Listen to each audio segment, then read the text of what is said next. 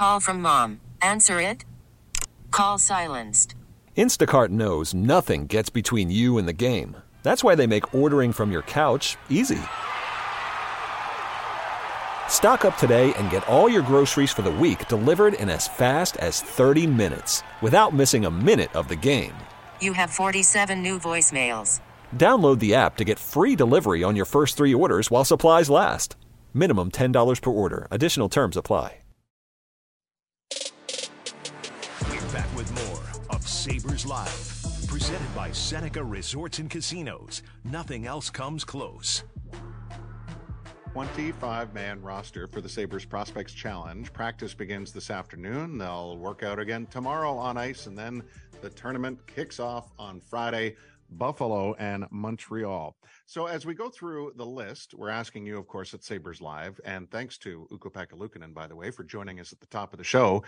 It's a Monday, after all, right, Marty? It's our Monday, but it's a Wednesday. I felt like yesterday was a Monday. I walked around yesterday thinking it was a Monday, and it was actually a Tuesday, so I was doing a lot of catching up on my week. Well, from now on, we don't have Mondays on this show. Or Tuesdays only, Tuesday through Friday here on Sabres Live, now that we are into Bills season. But when you look at that group of forwards, defense, goaltenders that are lining up for the Prospects Challenge in 3 games in 4 days, we were asking at Sabres Live, like, what stands out most about the roster? So give me a name, names, and or storylines that you're projecting upon us here over the next week.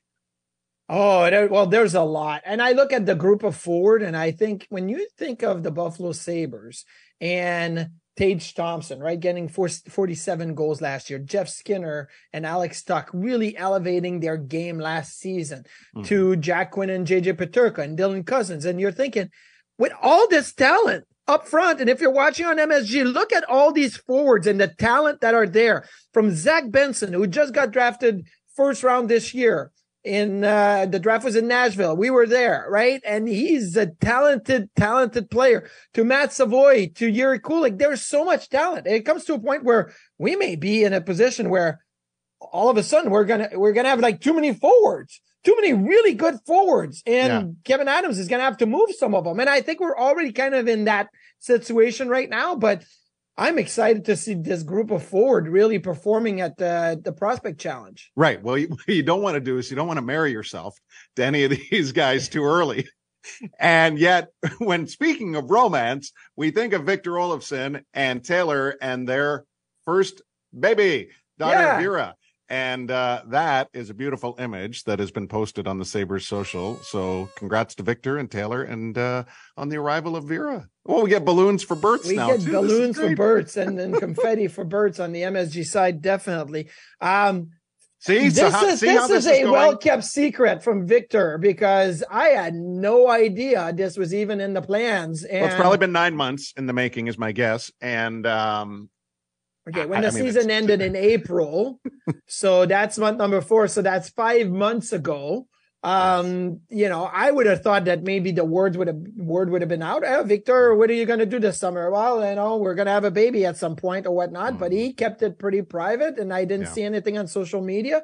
So this is great. Training camp is around the corner, so hopefully Victor, Mama, and baby are going to get their sleep and perform at their best. Well, Victor was just shy of 30 last year. There was an awful lot of talk this offseason as to what would be the future for him with the Sabres or elsewhere. And obviously right now, he still has a big opportunity in front of him. And that is knowing that Buffalo is without Jack Quinn to start the year. And if he's here, then who else, would you're any number of players could find themselves in that position alongside Dylan Cousins when the year begins. Yeah. But you focusing strictly on the Prospects Challenge, you failed to mention Zach Benson, current WHL preseason goal scoring leader, as he has 4 goals, 1 assist in his first 2 games. So he comes in here feeling pretty good about his start to the preseason in Wenatchee, which of course was relocated from Winnipeg. And look, this kid's had 181 points over 142 games in 3 years with Winnipeg. He had an amazing regular season last year, was 3rd in scoring, cooled a little bit in the playoffs, but that's okay. Matt Savoy took over and finished tied for second in playoff scoring as they were close. They just couldn't get past the Seattle hump, which ultimately won it all for them. But what are your, we saw Benson here at development camp in July. What is your realistic expectation? My guess is that he is a blank as far as the Sabres prospect you have your eye on this week, as we asked that at Sabres Live. He is. Yeah. He is, but I would think that just like I think, you expect big things out of Matt Savoy, right? I think with Zach Benson, you're looking at this prospect camp is nothing like development camp.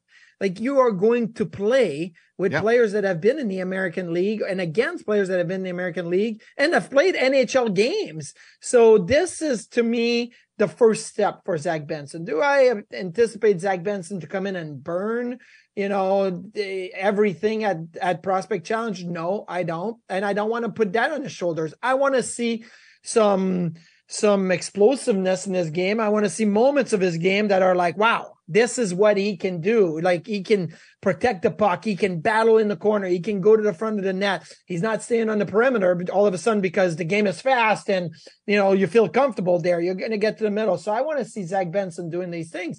But more importantly, I think now we turn the page to another Winnipeg alum, is Matt Savoy. Okay, can you dominate Prospect Challenge? Because that's what you should do. I think of players that have come to the Prospect Challenge that had then made their way to the NHL, and I think that their first step was dominating Prospect Challenge. Some people are going to say, "Oh, okay, well, he was pretty good last year." And he was really good last year, and can he be even a step better this year? That to me is important. If Savoy wants to legitimately fight for that spot, that Jack Quinn hole, right? And I would think that that's a carrot that's dangling in front of Matt Savoy right now. Go take it. Take it from the first session at Prospect Challenge. Why? Because you're getting a head start. You've got Victor Olofsson and you've got Casey Middlestat. You got those guys that they'll get their chance, but in a week from now, can you put that first impression into Don Granado's head, into Kevin Adams' head, right from Prospect Challenge? I think that's what's important for Matt Savoy right now. Well, and Savoy's name is in the news cycle and has been for a long time, based on how good he has been in junior, how much experience he has accrued, but the inevitability of, and we're still presuming and or assuming on this because it does not appear to be necessarily 100% definitive, but for all intents and purposes, we've been imagining that Savoy either comes in, earns a spot with the Sabres, gets a look to start the year, or he ends up back in junior. Now, well, let's explain this quickly, because people may not know why is this like relevant, because Shane Wright was given an exemption from the NHL and the OHL that if he doesn't make the Seattle Kraken this year, he will be allowed to play in the AHL, despite the fact that he's not accrued 4 seasons of 25 games or more in the OHL. He's only accrued 2 of these. Last year he played 24, but they petitioned, Ron Francis petitioned to the leagues, the OHL and the NHL, and that exemption was granted to Shane Wright. So Matt Savoy is different. Obviously, he's only accrued himself 2 full seasons when you look at it. He did not play 25 games as a 15-year-old, and he missed a year due to COVID, where he played in the AJHL and USHL. So he's not accrued the time, but who knows? Like, as of now, we assume that it's NHL or WHL for Matt Savoy, but things can always change, and we don't know what's really happening behind closed doors. Like this Shane Wright thing happened really quick. 2 days ago, it was like, Ron Francis is going to petition. Yesterday, it's announced that it's been granted. Well, I wouldn't say it's happened quick, because they've been lobbying for a long time. So whether it's technicality and or formality of the actual process, then yes, it has resolved itself rather quickly that Wright, if he doesn't make Seattle, can end up in the AHL. We know the Sabres are talking with the league and that they are not providing an update, or do they have one to share at this point regarding Savoy and the AHL. So I mean, common sense, which is almost never a factor in all of this, common sense would get us to the point now especially on the heels of living through a pandemic, which was a first timer for most of us that are still living on this planet. Common sense would have said, you know what? This looks like a legitimate case. There's no I don't want to say no good, but there's no real reason for a player. Look, Wright went 4th overall. Savoy went 9th overall. Savoy's got more games played at the WHL level than Wright's got in the OHL. And Savoy was born on New Year's Day while Wright was born on the 5th. So Savoy's older. So much for getting, so much for the older guy getting the benefit of the doubt. But you know what I'm saying here? This is a 24 hours earlier, Matt Savoy would be considered as a 20-year-old and would be allowed to play in the AHL. 24 hours. Exactly. I don't know when he was born during the day. Maybe it's 6 hours. Maybe it's 12, but literally. Yeah. I know I had this discussion with him. I can't remember. I feel like he was the first baby born in the new year in his town. Mm-hmm. So my guess is he was pretty close to midnight. So it would have been minutes. Yeah. But do you have an eraser on that birth certificate? Let's alter that thing. This is the bigger picture discussion though. What is the best step here for player development?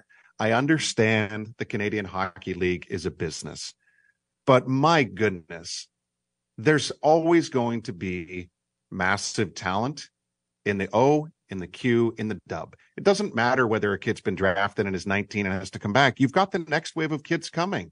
It's about local marketing and all the rest of it. And all I can say is, for anybody that argues that the Canadian Hockey League deserves to have a leg up as far as marketing because of these star players, well, damn it, so too does the American Hockey League. They deserve to have the talent there, and they've benefited the last couple of years that we've seen an earlier migration of Europeans coming in that are high draft picks. We lived it last year with Rochester, the impact of Kulik and Roseanne.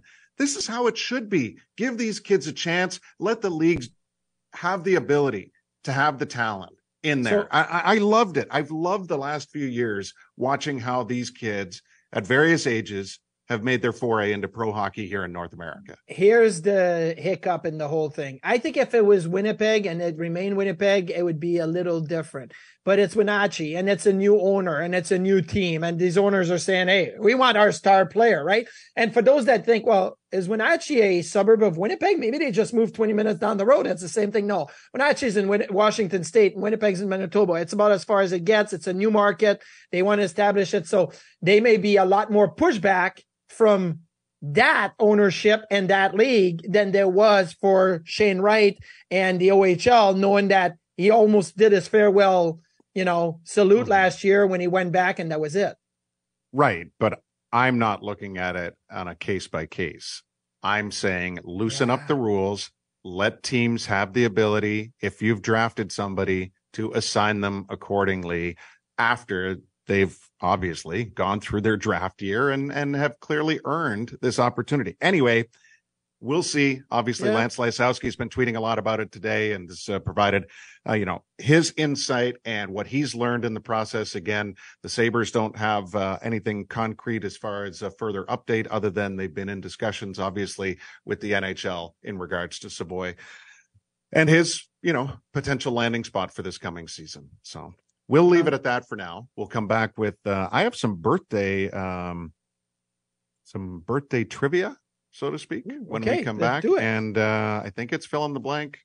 I don't know what day it is. Tuesday? Are we Wednesday? What day is today? So we'll fill in some blanks to the best of our ability next on Sabres Live.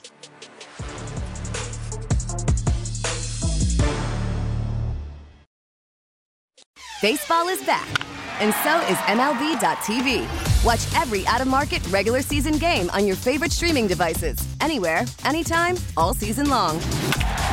Follow the action live or on demand. Track 4 games at once with multi-view mode and catch up with in-game highlights. Plus, original programs, minor league broadcasts, and local pre- and post-game shows. Go to MLB.tv to start your free trial today. Blackout and other restrictions apply. Major League Baseball trademarks used with permission.